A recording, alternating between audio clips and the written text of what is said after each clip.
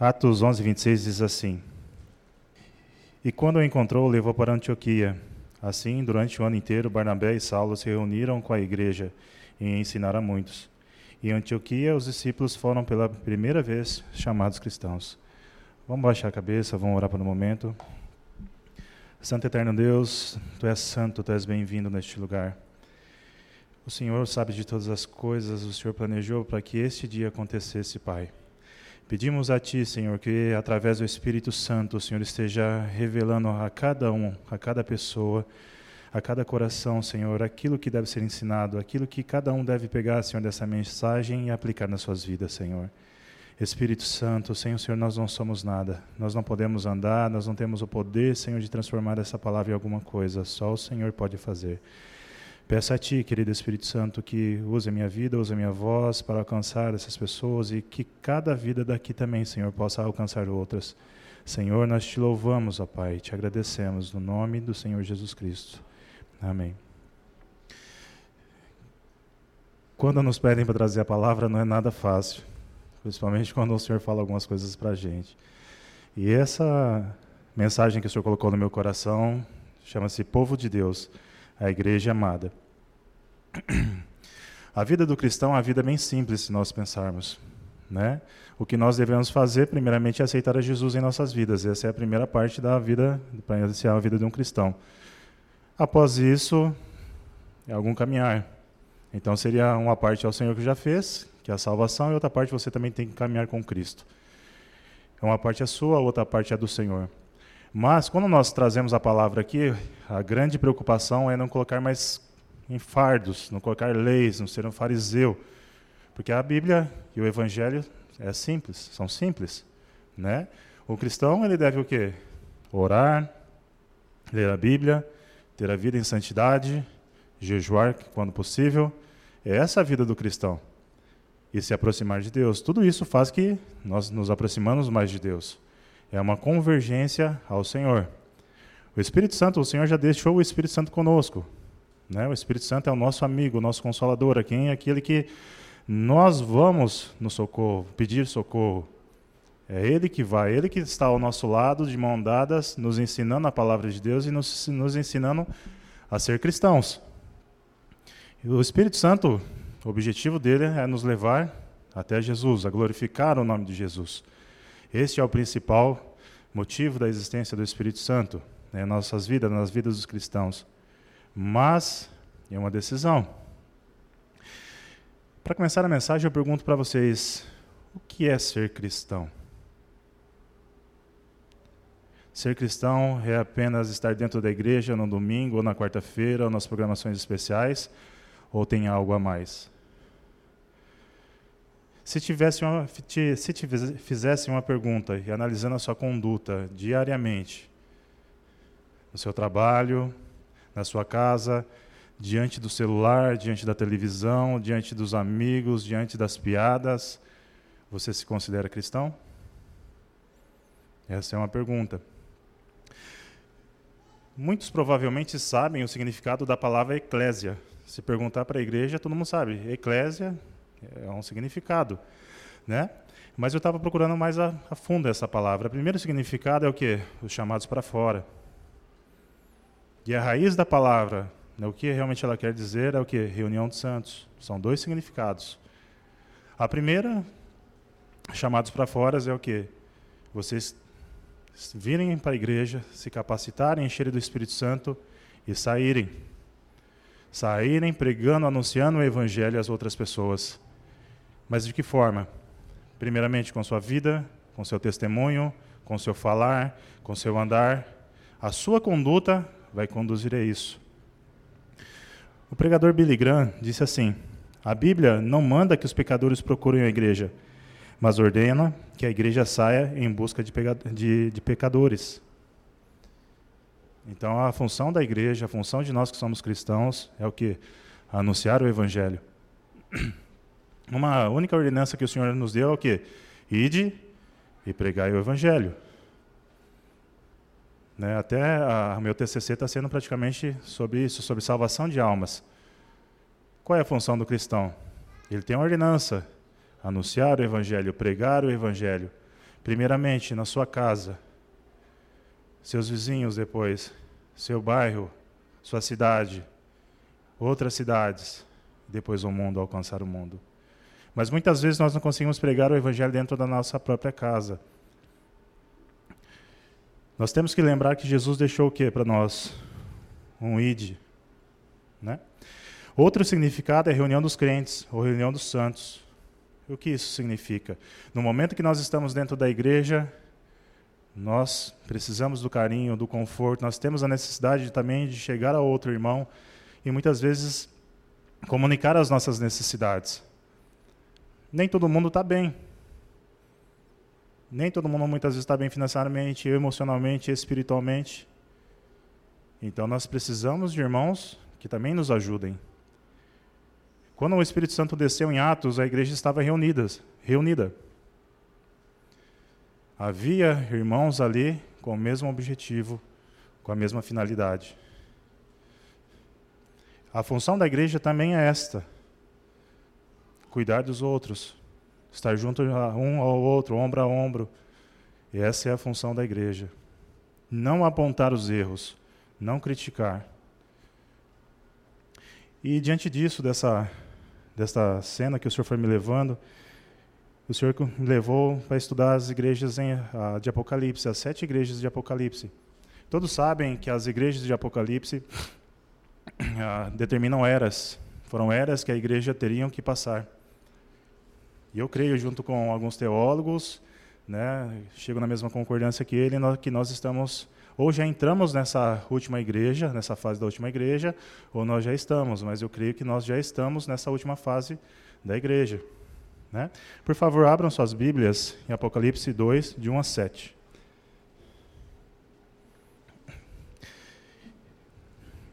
Escreve ao anjo da igreja de Éfeso: isso diz aquele que tem à sua destra as 7 estrelas, que anda no meio dos 7 castiçais de ouro.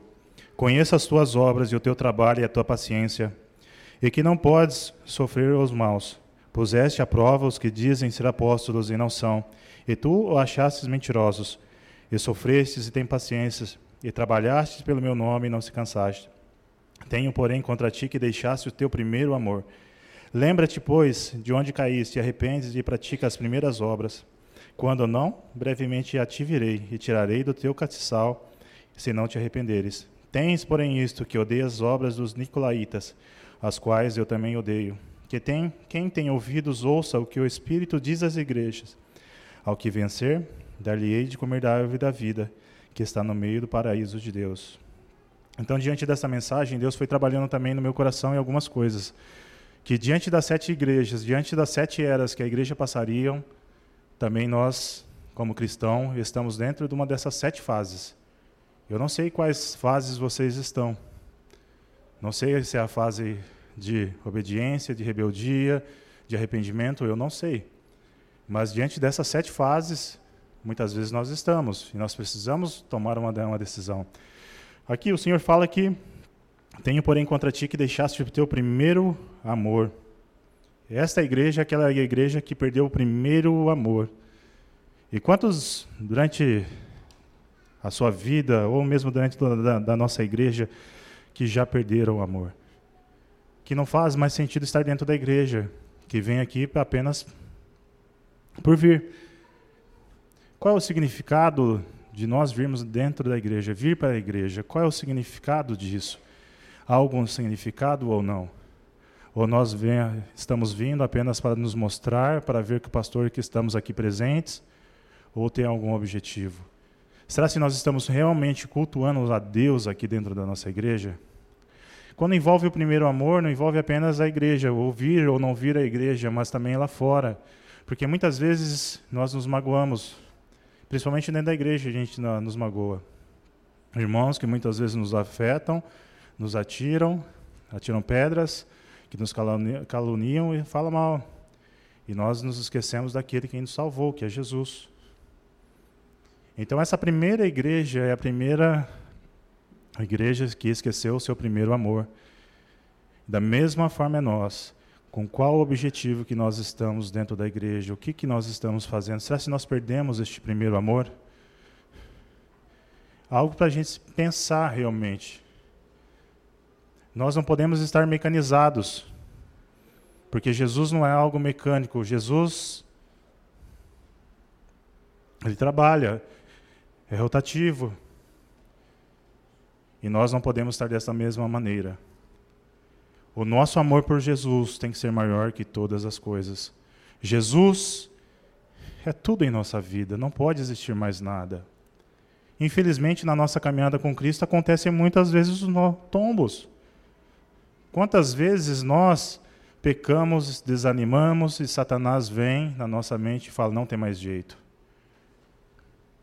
Não tem mais jeito.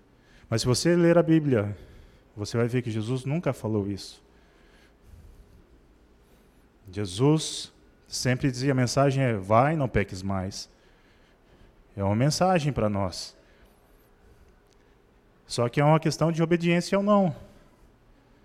Nós queremos continuar neste caminho, no caminho do pecado, ou não. Mas, Jakson, eu estou frio. Eu não sinto mais alegria de estar dentro da igreja, eu não sinto mais alegria de estar com os irmãos. Tudo aquilo que falam que tem que ter amor não acontece dentro da igreja. Eu já passei por isso, foi um grande embate. Eu não sou velho na caminhada da fé. Eu, quando entrava dentro da igreja, eu achava que os irmãos eram diferentes, mas são seres humanos, que estão sendo transformados, como eu também estou sendo transformado. Então, muitas vezes a gente briga, muitas vezes nós estamos tristes, muitas vezes nós falamos que não devemos, mas tem uma pessoa chamada Espírito Santo, que o Senhor nos deixou, que é o Consolador, que é o nosso amigo, que nós devemos buscar. Uma experiência bem simples que eu tive há umas 2 semanas. Eu falei com o Espírito Santo, durante essa semana eu não verei vídeo nenhum. O Espírito Santo falou comigo todos os dias. Todos os dias, alguma coisinha ele foi acrescentando na minha vida. Porque deixei algo que era prazeroso para mim, porque eu não assisto, muitas vezes assisto algumas coisinhas, assim, nada a ver. Mas a grande parte é pregações, é estudo, 98% é isso. Mas deixei o que é a sabedoria humana e fui procurar na fonte. Fui procurar o Espírito Santo. Então, irmãos, aqueles que perderam seu primeiro amor, busquem o Espírito Santo. Se arrependam. O primeiro passo é você se arrepender, pensar naquilo que está estragando a sua vida com Deus. Hoje é comum, é internet, Facebook, tantas coisas, são coisas digitais. Coisas que nos tiram tempo, é comum isso. E busque o Espírito Santo. O Espírito Santo está vivo, está presente, é amigo, mas precisa de você. Que você dê um passo primeiro. Este passo não é o Espírito Santo que vai dar, é você. Ser cheio do Espírito Santo é outra história, mas é uma caminhada, começa com a negação. Negar a si mesmo é o que? Negar seus desejos, negar as suas vontades, as coisas deliciosas dessa vida, para buscar a presença de Deus. É isso que nós vamos fazer. Se nós não temos essa alegria neste momento, como lá para frente nós teremos? Essa é a primeira parte. Irmãos que perderam o primeiro amor, busquem a Deus, busquem a Deus. Tirem as coisas prazerosas da que a carne gosta e busquem a Deus, busquem as coisas do Espírito. Se encham do Espírito Santo, se arrependam, falem, Senhor, me dá alegria novamente de ver o Teu Evangelho, me dá alegria de falar do Teu amor, me dá alegria de estar contigo. Esse é o primeiro recado para a igreja. Mateus 6:21 diz assim, pois onde estiver o seu tesouro, aí também estará o seu coração. A palavra tesouro é traduzida por mente. Então, pois onde estiver o teu tesouro, aí também estará a sua mente. Onde a sua mente tem andado? Onde a sua mente tem vagado? Aquilo que você está alimentando o seu corpo, aí vai estar o seu tesouro, vai estar o seu coração. Mateus 6:22, 23. São os olhos a lâmpada do corpo. Se os teus olhos forem bons, todo o teu corpo será luminoso. Se, porém, os teus olhos forem maus, todo o teu corpo estará em trevas. Portanto, caso a luz que há em ti sejam trevas, que grandes trevas serão. É simples. A Bíblia já nos dá o recado. É através dos olhos que nos alimentamos, que alimentamos o Espírito. Onde estamos colocando os nossos olhos? Estamos buscando na palavra de Deus ou estamos buscando as coisas deste mundo? Qual é a ordem de Jesus para que você que se identificou com essa igreja? Apocalipse 2:5 diz assim: lembra-te, pois, de onde caíste e arrepende-te, e pratica as primeiras obras. Quando não, brevemente te virei, e tirarei do seu lugar o teu castiçal, se não te arrependeres. Primeiro, devemos lembrar. Segundo, nos arrepender. E terceiro, voltar ao princípio, praticar as primeiras boas obras. Isso é simples, irmãos, mas ao mesmo tempo não é. Se não tiver o Espírito Santo, muitas vezes não, nós não conseguiremos. Pode ser uma receitinha de bolo? Sim. Espírito Santo, Espírito Santo, Espírito Santo. Como que consegue a amizade com o Espírito Santo? Oração, intimidade, comunhão. Simples. Não é vendo se o São Paulo ganhou com o Corinthians. Não é vendo se a Netflix lançou um novo filme. Não é vendo se lançou um novo carro. Não é vendo essas coisas. Temos sim preocupações. Preocupações é uma coisa, mas amor é outra. Apocalipse 2:8 a 11.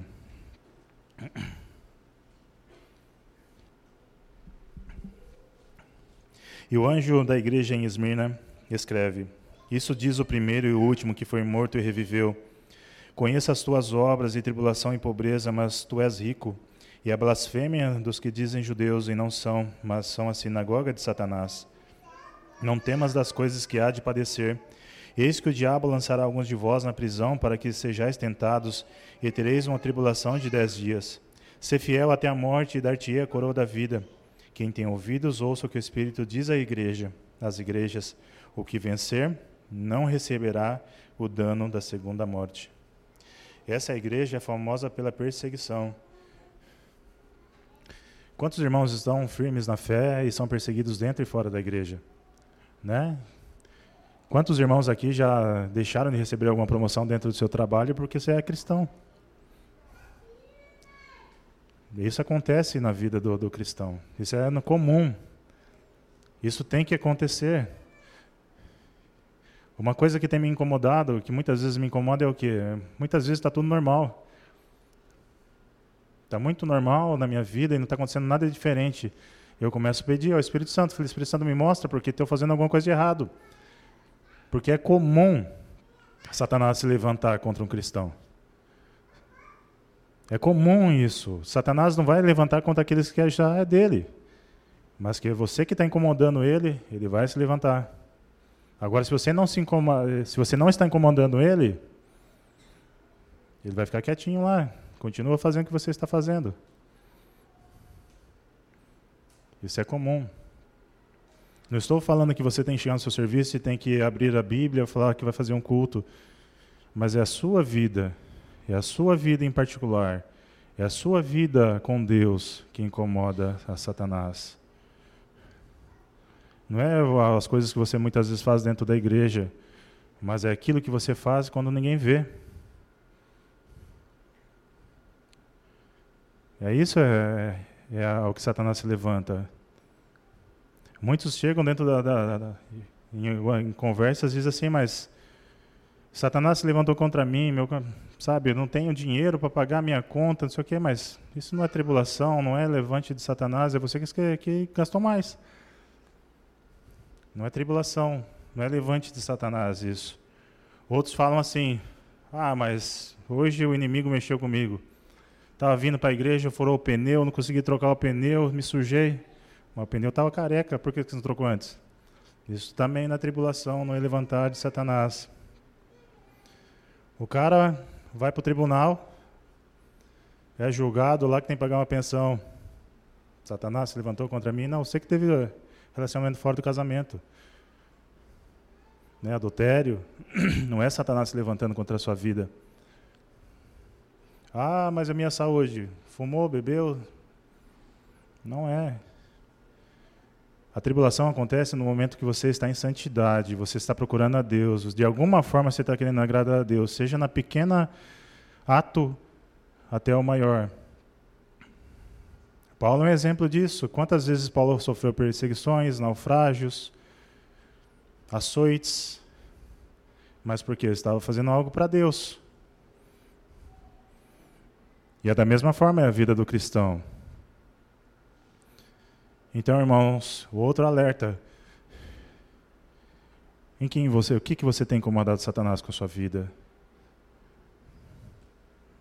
Paulo era conhecido, os demônios conheciam o nome de Paulo. Será que eles conhecem o nosso nome ou nem ligam?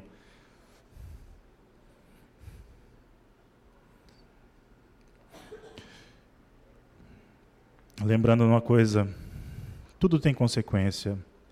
Todo pecado tem uma consequência. Nós temos que tomar cuidado com isso. Deus é um Deus de amor, Deus não é um Deus de vingança, Deus não é um Deus que vai fazer coisas más. Deus perdoa? Sim. Mas a consequência continua. Apocalipse 2, 12 a 17.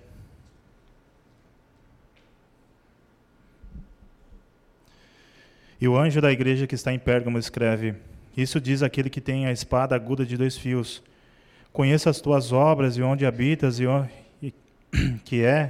onde está o trono de Satanás, e retém o meu nome.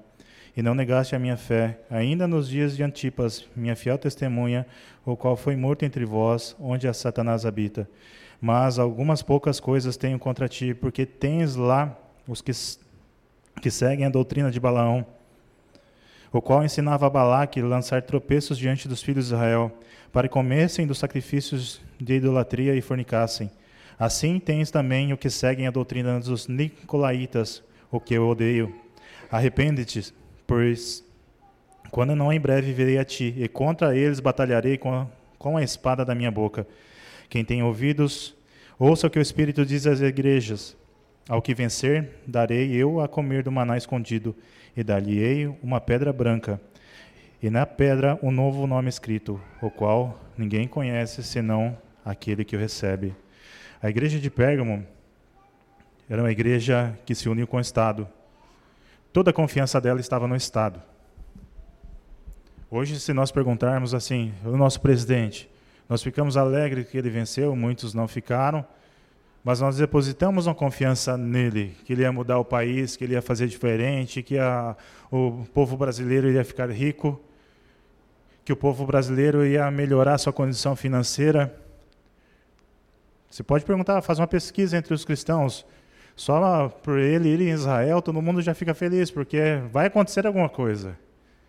Mas nós esquecemos de depositar as nossas forças em Cristo. Nós temos muitas vezes uma vida bagunçada, uma vida sem direção de Deus. E nós queremos confiar em pessoas, em governo, em tudo, menos em Cristo. Mas nós podemos pensar também, Bauru está tendo muita enchente.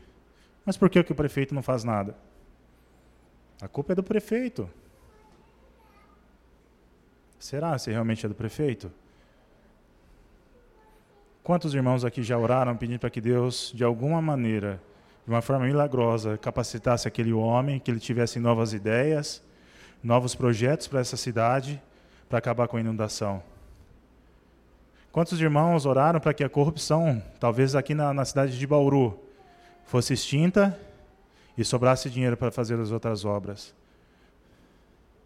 Lembro que Babilônia, o povo só foi para a Babilônia porque o povo de Deus estava fora do propósito de Deus.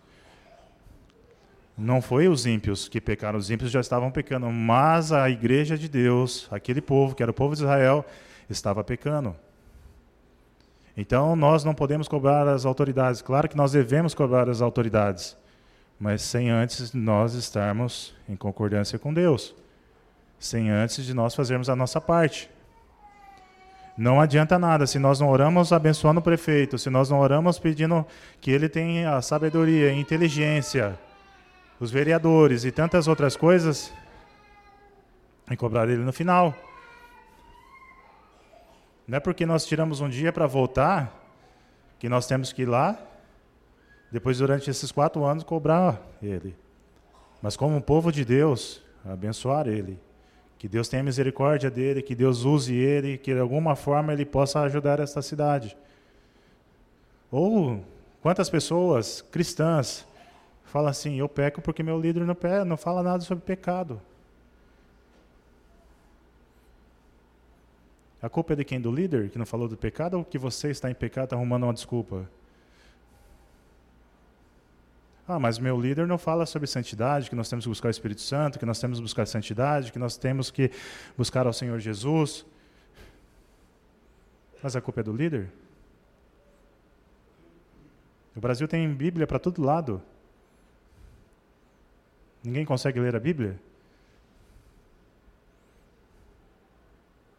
A grande diferença, o grande problema da nossa igreja, não estou falando da Igreja Batista Redentor, mas dessa época, é o quê? Nós depositamos toda a nossa confiança em líderes e esquecemos de não fazer a nossa parte. Esquecemos que nós temos que orar por eles, esquecemos que nós temos que guardar ele. Isso é o resultado que está acontecendo no Brasil. Quantos pastores o ano passado morreu, se enforcou, se suicidou? Por quê? Porque o povo quer, eu quero. Você que tem que me dar a solução. Você que tem que trazer a solução. Você é um homem de Deus, você tem que orar, Deus tem que falar por você. Mas Deus não fala com você? Onde nós estamos depositando as nossas confianças? É da mesma forma, você chegar, todo mundo praticamente trabalha aqui, o cara é ruim, chega atrasado no serviço, falta 300 atestados, não que a pessoa não possa ter atestado, mas a empresa vê dessa maneira, e você quer promoção? A empresa que é ruim? Então nós temos que mudar o nosso conceito. Nós vemos de uma cultura totalmente diferente. O brasileiro tem jeitinho para tudo, mas Deus não tem um jeitinho para tudo. Deus já escreveu na sua palavra, é isso, isso, isso. Se você quer uma intimidade comigo, você tem que me buscar. Se você quer realmente uma santidade comigo, você tem que parar com isso, isso, isso. Mas é um cargo pesado para a igreja. É um cargo pesado, é um fardo para a igreja. Será?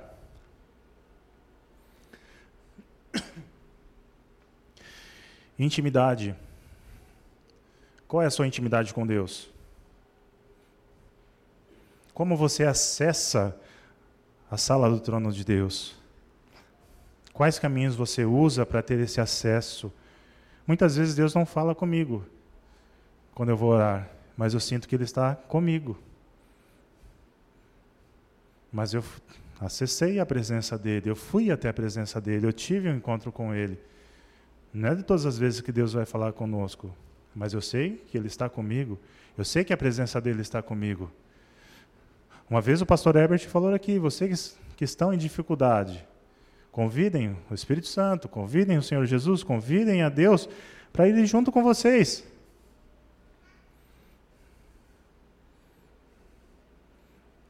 Eu tenho um caso lá na empresa que eu trabalho, mas como aqui é uma unidade, a outra unidade lá em Dracena, a pessoa, às vezes, chega e fala para mim, o cara se diz que é cristão, mas todo dia ele chama o inimigo do cristão para estar do lado dele, xinga. Que testemunho que é? Com quem que você quer andar? Né?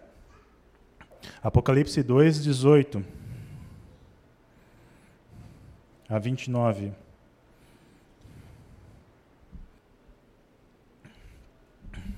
E o anjo da igreja de Tiatira escreve: Isso diz o Filho de Deus, que tem os seus olhos como chama de fogo, e os pés semelhantes ao latão reluzente. E conheça as tuas obras, e o teu amor, e o teu serviço, e a tua fé, e a tua paciência, e que as tuas últimas obras são mais do que as primeiras. Mas algumas poucas coisas tenho contra ti, que deixas Jezabel, mulher que se diz profetiza, ensinar e enganar os meus servos, para que forniquem e comam dos sacrifícios da idolatria. E dei-lhe tempo para que se arrependesse da sua fornicação, e não se arrependeu. Eis que porém numa cama, e sobre os que adulteram com ela virá grande tribulação, se não se arrependerem das suas obras, E ferirei de morte os seus filhos, e todas as igrejas saberão que eu sou aquele que sonda os rins e os corações, e darei a cada um de vós segundo as vossas obras. Mas eu vos digo, a vós e aos restantes que estão em Tiatira, a todos quantos não têm essa doutrina e não conheceram, como dizem, as profundezas de Satanás, que outra carga vos não porei. Mas o que tendes, retende-o até que eu venha. E ao que vencer e guardar até o fim as minhas obras, eu lhes darei poder sobre as nações, e com vara de ferro as regerá. E serão quebradas como vasos de oleiro, como também recebi do meu Pai, e dar-lhe-ei a estrela da manhã. Quem tem ouvidos, ouça o que o Espírito diz às igrejas. Essa igreja era conhecida pelo seu serviço, por serem perseverantes, cheios de amor, mas que no final contaminou-se com falsos ensinos. Não posso dizer uma pena, mas assim, isso está escrito na palavra, que nos últimos dias surgiriam muitos falsos profetas, né? E hoje, com a facilidade da internet, existem muitos pregadores de YouTube, né? E muitas vezes nós trazemos aquilo que nós ouvimos dentro da internet para as nossas vidas, para as nossas casas, e nós praticamos.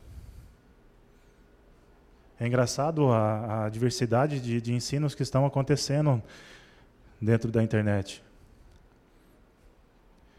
Dentro da internet você já vê pregadores falando que não precisa mais se guardar no casamento, que pode já ter relação sexual. Eu já ouvi pregadores falar que não precisa mais ter uma única esposa ou esposo, você pode ter. Já ouvi pregadores falar que o dízimo não precisa mais ser dado. Já ouvi pregadores dizer que Jesus já veio, nós já estamos no milênio e Jesus está sentado em algum lugar que eu ainda não vi. E tantas outras coisas. O que acontece com o povo de Deus? O povo de Deus tem a palavra de Deus. Antes, muitas pessoas não tinham acesso a livros, não existia internet, existia unicamente a palavra de Deus. Unicamente a palavra de Deus. Se você quer um ensino são, sadio, puro, eficaz, leia a palavra de Deus. Nós iremos nos decepcionar com pregadores. Nós iremos nos decepcionar com homens, com mulheres, mas com Cristo não. Com Cristo o ensino é puro, verdadeiro e vai te levar a um caminho. Este caminho é um caminho de santidade, um caminho de adoração, um caminho de verdade. Nesse contexto desse texto, né, a igreja estava corretamente e chegou alguém que introduziu falsas doutrinas, fornicação. Então, quantas pessoas, por ouvirem, já estão querendo fazer aquilo, mas por ouvir um pregador, por ouvir uma pessoa, consentem e fazem. Não dão mais ouvidos a Jesus, dão ouvidos apenas a Satanás. Querem intimidade? Querem revelação pura? Querem andar no caminho? Leiam a Bíblia. Não se pautem apenas por pregadores. Graças a Deus nós temos um pastor, homem de Deus, que está pregando a palavra, mas e quantas igrejas não têm essa oportunidade? Uma coisa interessante, olha o versículo 21 desse mesmo capítulo. E dei-lhe tempo para que se arrependesse da sua fornicação, e não se arrependeu. Eis que, porém, numa cama e sobre os que adulteram com ela virá grande tribulação, se não arrependerem das suas obras. E ferirei de morte a seus filhos, e todas as igrejas saberão que eu sou aquele que sonda os rins e coração. E lhe darei e lhe darei a cada um de vós segundo as suas obras. O quão terrível é o pecado, irmãos. Nós tratamos o pecado como alimento da manhã, como café da manhã. E achamos, nós falamos com Deus, falamos, Senhor, a pessoa já sabe que vai pecar, mas depois eu peço perdão, eu me arrependo. Né? Ela está se enganando. Se enganando, achando que Deus depois vai ouvir. Não tem, é remorso, é um falso sentimento. O pior não é isso, o pior é inocentes sofrem. A própria palavra está dizendo, e ferirei de morte a seus filhos. Tomem cuidado com o tipo de pecado que vocês estão pecando, que estão caindo. Tomem cuidado o que vocês estão falando, o que vocês estão lançando. Se é maldição, é bênção sobre a sua família, sobre o local que vocês trabalham. Tomem cuidado com isso, que a consequência virá. Não vou dizer todas as pessoas, mas muitas estão sofrendo, estão morrendo por causa de pecado. Muitos já não têm mais o entendimento do que é certo e do que é errado, por causa do quê? Do pecado. Se vocês perceberam até agora, Jesus fala assim, arrepende-te, arrepende-te, arrepende. Jesus não está falando para vocês irem no monte orar. Jesus até agora não falou em jejuar. Jesus só falou, arrepende-te, arrepende-te. Ah, mas é só mensagem de pecado, é só mensagem que tem que arrepender. Então viva a sua vida. Um dia você estará diante de Deus, diante do Senhor, você dará conta das suas obras.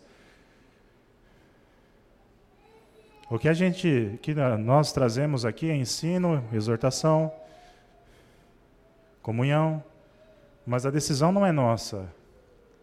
Cada um toma a sua decisão. Apocalipse 3, de 1 a 6. A igreja de Sardes. E o anjo da igreja que está em Sardes escreve: Isso diz o que os 7 Espíritos de Deus e as 7 estrelas. Conheça as suas obras, o que tens nome, de que vives e está morto. Sê vigilante e confirma os restantes que estavam para morrer, porque não achei as tuas obras perfeitas diante de Deus. Lembra-te, pois, do que tem recebido e ouvido, e guarda-o e arrepende. E se não vigiares, virei sobre ti como ladrão, e não saberás a hora que sobre ti virei. Mas também tem em Sardes algumas poucas pessoas que não contaminaram as suas vestes, e comigo andarão de branco, porquanto são dignas disso. Ao que vencer, será vestido de vestes brancas, e de maneira nenhuma arriscarei o seu nome do livro da vida. E confessarei o seu nome diante do meu Pai e diante dos seus anjos. Quem tem ouvidos, ouça o que o Espírito diz às igrejas. Essa igreja representa a igreja que estava dormindo, uma soneca profunda, né?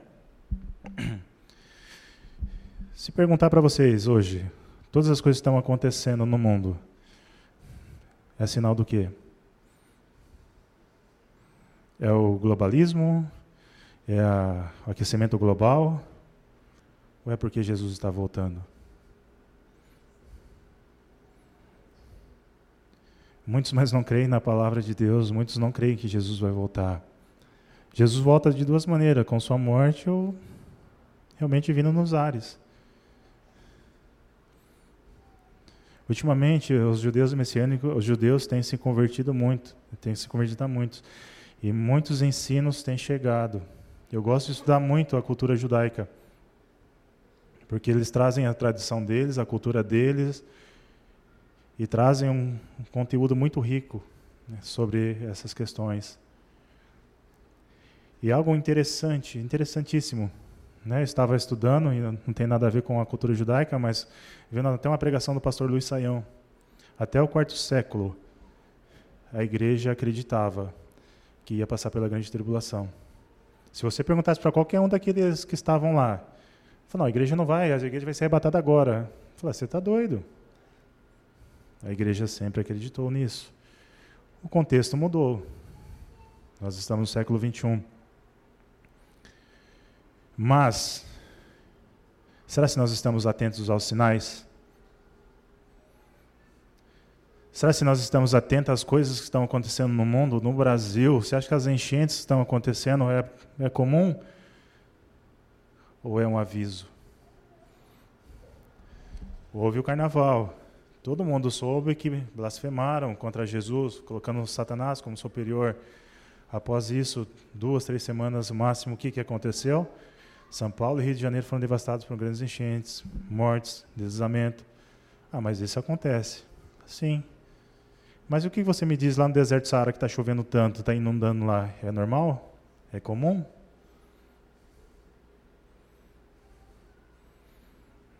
Questão de pensar. Mas e sua vida?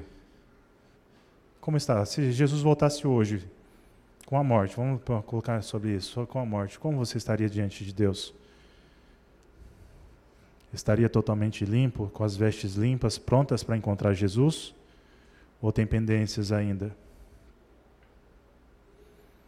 É engraçado que a Bíblia não fala a quantidade de dias que você tem que pedir perdão. Se daqui 1 mês, daqui 2 meses, ou se é diariamente. Mas eu entendo, pela comunhão que Deus quer ter conosco, é diariamente que você tem até o trono do Pai.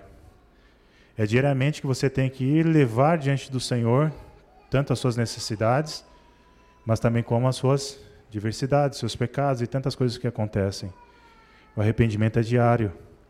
Só que arrependimento, como disse, é diferente de remorso. Totalmente diferente de remorso.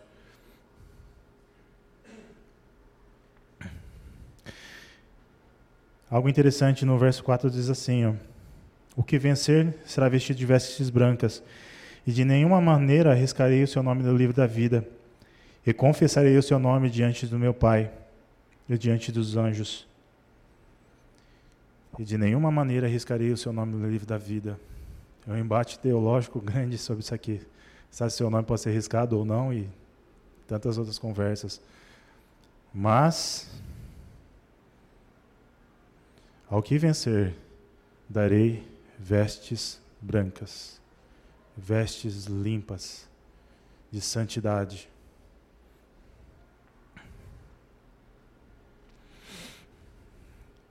É momento da igreja se levantar contra o mundo.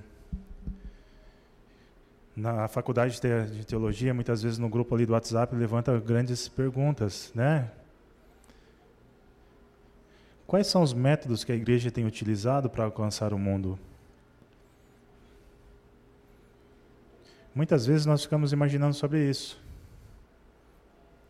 Será se os métodos que nós estamos utilizando para alcançar o mundo, alcançar os perdidos, é o mesmo método que o mundo utiliza para levar a nós até lá? É as festas? É as raves gospel que a igreja tem? Isso que eu faço a pergunta. Eu estou fazendo meu TCC sobre salvação de almas. Estou tentando pegar o que a igreja primitiva fez, a igreja do primeiro século fez, o que nós estamos fazendo. E eu não vejo nada diferente, eu não vejo, porque existiam festas pagãs, muitas festas pagãs existiam naquela época. Mas eu não vejo nenhum molde, nada. Eu vejo homens cheios do Espírito Santo, indo, falando, pregando, testemunhando. Diferente de nós, que precisamos ter atrativos, né, para chamar o pessoal. Chamamos o pessoal para cá e depois dispensamos. Muitas vezes nós estamos vazios, eles continuam vazios. O que nós temos a oferecer a este mundo? É hora da igreja despertar. É hora da igreja novamente calejar os joelhos. É só com oração, irmãos. Vocês querem realmente uma vida com Deus, comecem a orar. Mas eu não consigo. Muitas vezes nem tentou. Apocalipse 3, 7, 13.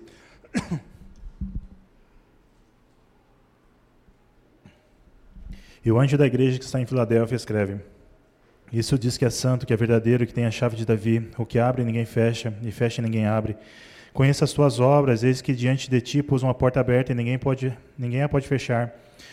Tendo pouca força, aguardaste a minha palavra, e não negaste o meu nome, Eis que eu farei os da sinagoga de Satanás, aos que se dizem judeus e não são, mas mentem.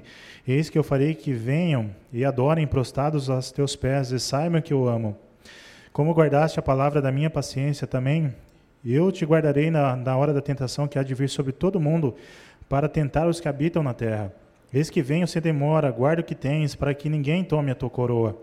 Ao que vencer, eu farei coluna no templo do meu Deus, e dele nunca sairá.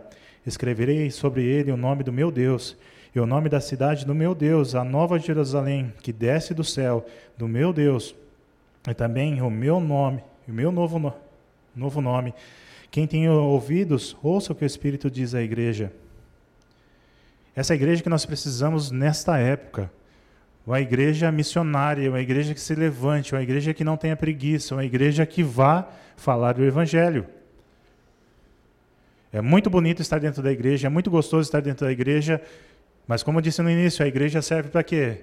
Abraçar o irmão, cuidar do irmão, venha, adore a Deus. É isso que funciona. O louvor, por que tem o louvor? Adorar a Deus. Por que tem a pregação? Enche-se do Espírito Santo, aprenda o que Deus está falando com você e saia cheio do Espírito Santo pregar a palavra. Comunhão dentro de casa, comunhão com sua família, ore com sua família, ore com seus filhos, abençoe os seus filhos, abençoe a sua esposa, abençoe a sua saúde e saia para pregar o Evangelho. Mas eu não sei falar, testemunhe. Quantos de vocês já tiveram a alegria de estar em algum lugar diferente, comendo no shopping, num restaurante, e a pessoa vem e fala assim, você tem algo diferente, e eu quero que você tenha. As pessoas precisam ver em nós um amor sobrenatural que nós ainda não temos, mas é chegado para essa época.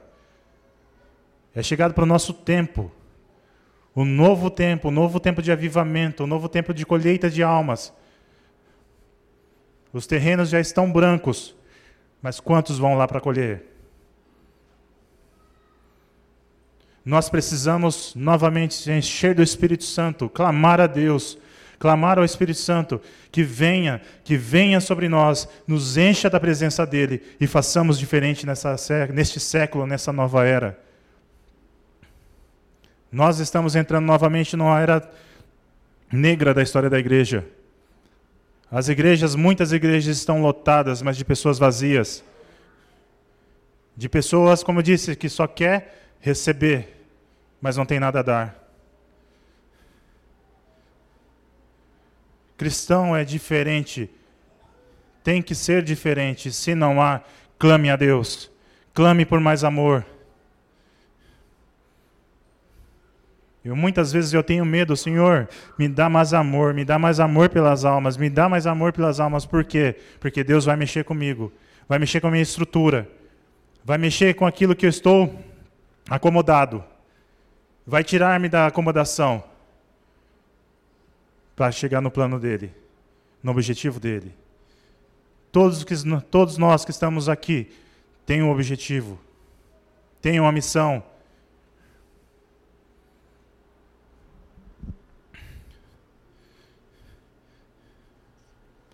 Apocalipse 3, 14, 22. E o anjo da igreja de Laodiceia escreve: Isso diz o Amém, a testemunha fiel e verdadeira, o princípio da criação. Conheço as tuas obras, que nem és frio, nem és quente. Quem dera foras frios ou quente. Assim, porque és morno e não és frio nem quente, vomitar-te-ei da minha boca. Como dizes, rico sou, e estou enriquecido e de nada tenho falta. E não sabe que é um desgraçado e miserável, pobre, cego e nu.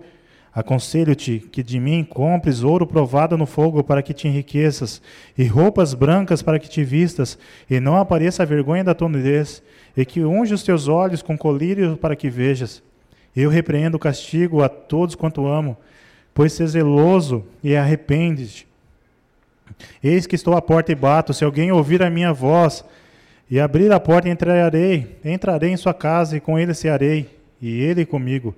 Ao que vencer, concederei que se assente comigo no meu trono, assim como eu venci e me assentei com meu Pai no seu trono. Quem tem ouvidos, ouça o que o Espírito diz à igreja. Essa é a última igreja, é a igreja que eu acredito que nós estamos vivendo. Por quê? Uma igreja totalmente mudana.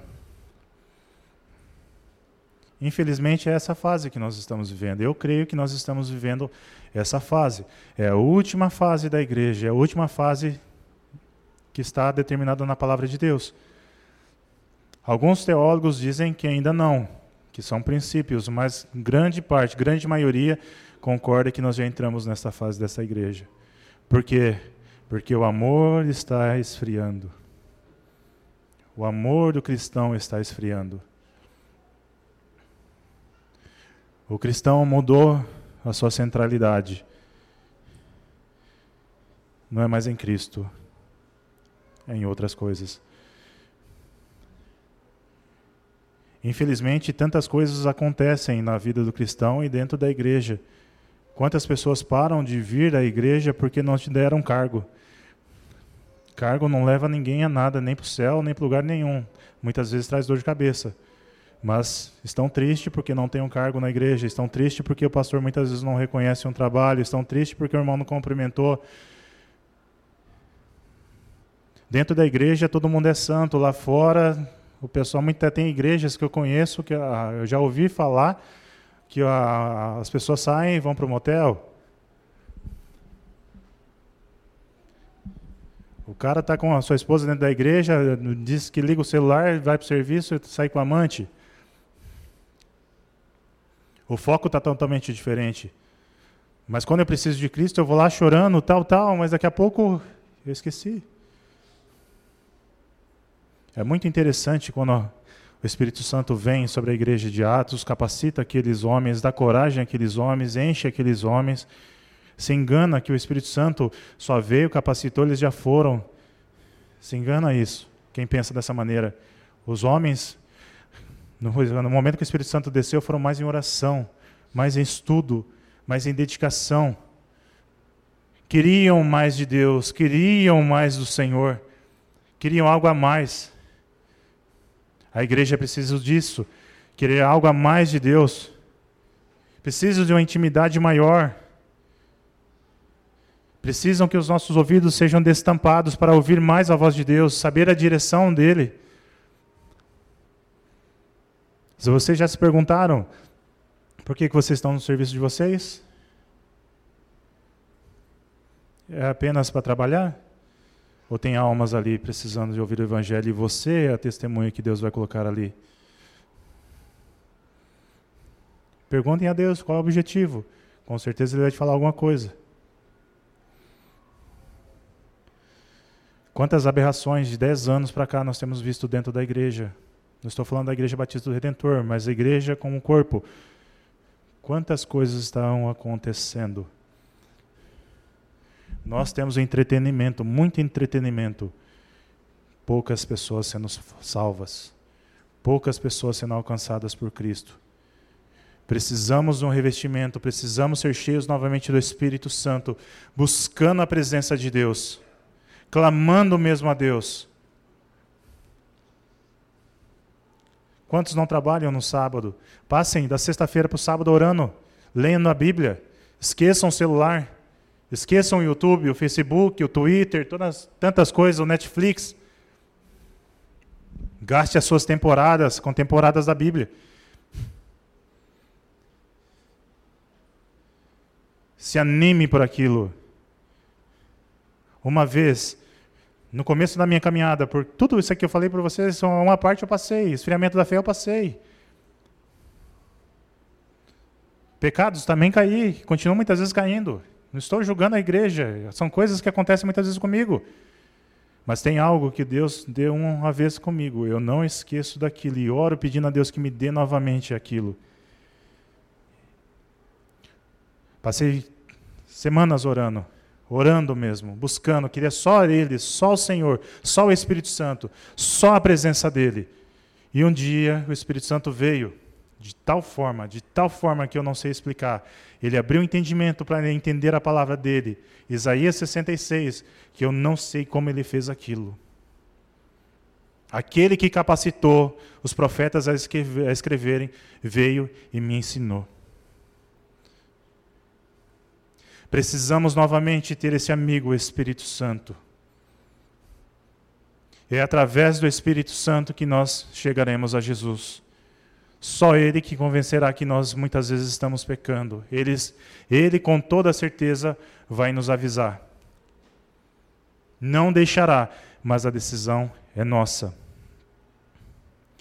O conselho de Jesus para essas pessoas é desta forma: aconselho que de mim compre ouro provado para que te enriqueças, e roupas brancas para que te vistas, e não apareça a vergonha de tua nudez, e que unja os teus olhos com colírio para que vejas, e repreenda o castigo a todos quanto amo, pois sê zeloso e arrepende-te. Eis que estou à porta e bato. Se alguém ouvir a minha voz e abrir a porta, entrarei em sua casa, e com ele cearei, e ele comigo. Primeiro, é um conselho, aconselho-te que de mim compres ouro provado. É um conselho. Conselho você segue ou não. Decisões. A igreja tem que tomar decisões. Nós temos que tomar decisões. Decisões que a nossa carne não agrada, mas que agrada a Deus, que agrada o Espírito Santo. Quantos aqui querem ser grandes homens e mulheres de Deus, fazendo a diferença?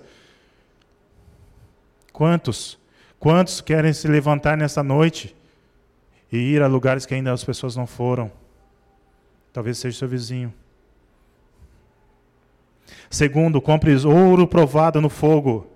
Sinceridade diante do Senhor. Honestidade diante do Senhor. Senhor, eu pequei, eu gosto desse pecado, mas eu quero me livrar dele. Não sei como, de que maneira, mas faça, Senhor. Sinceridade. Ah, Senhor, me perdoa, foi num momento de bobeira. Sinceridade. Senhor, eu gosto desse pecado, mas eu sei que o Senhor não se agrada disso. Tira de mim. Senhor, eu não... Quantas vezes já cheguei a falar para o Senhor numa fase que eu estava vivendo dentro da faculdade. Senhor, eu perdi o amor por Ti.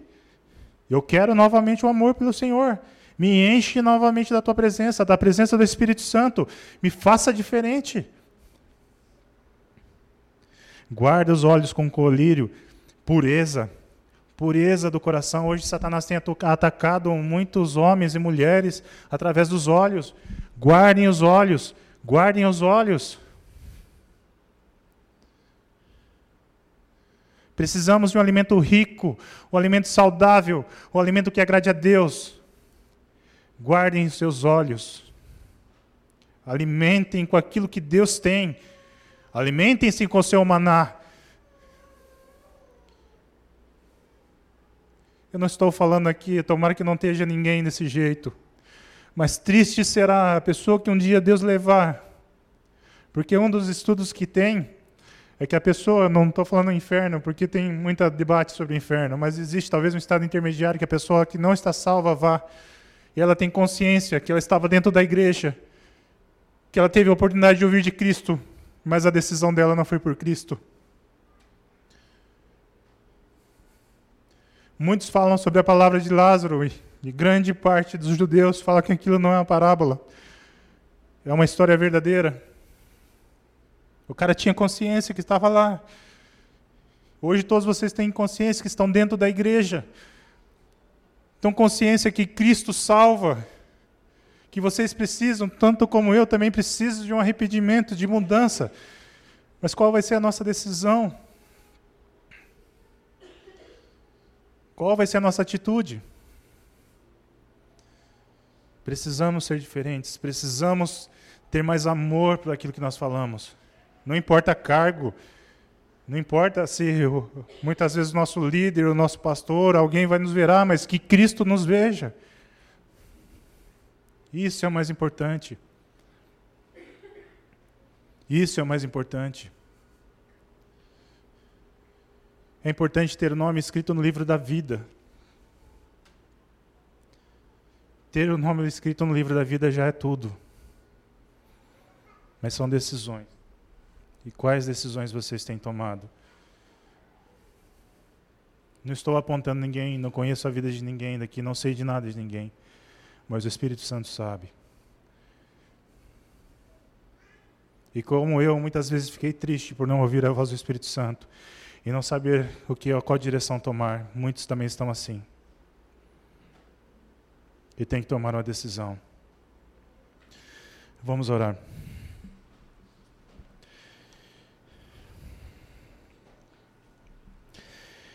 Senhor, meu Deus e meu Pai, eu te agradeço e te louvo porque um dia o Senhor escolheu nos salvar, escolheu nos amar, um amor que nós não compreendemos.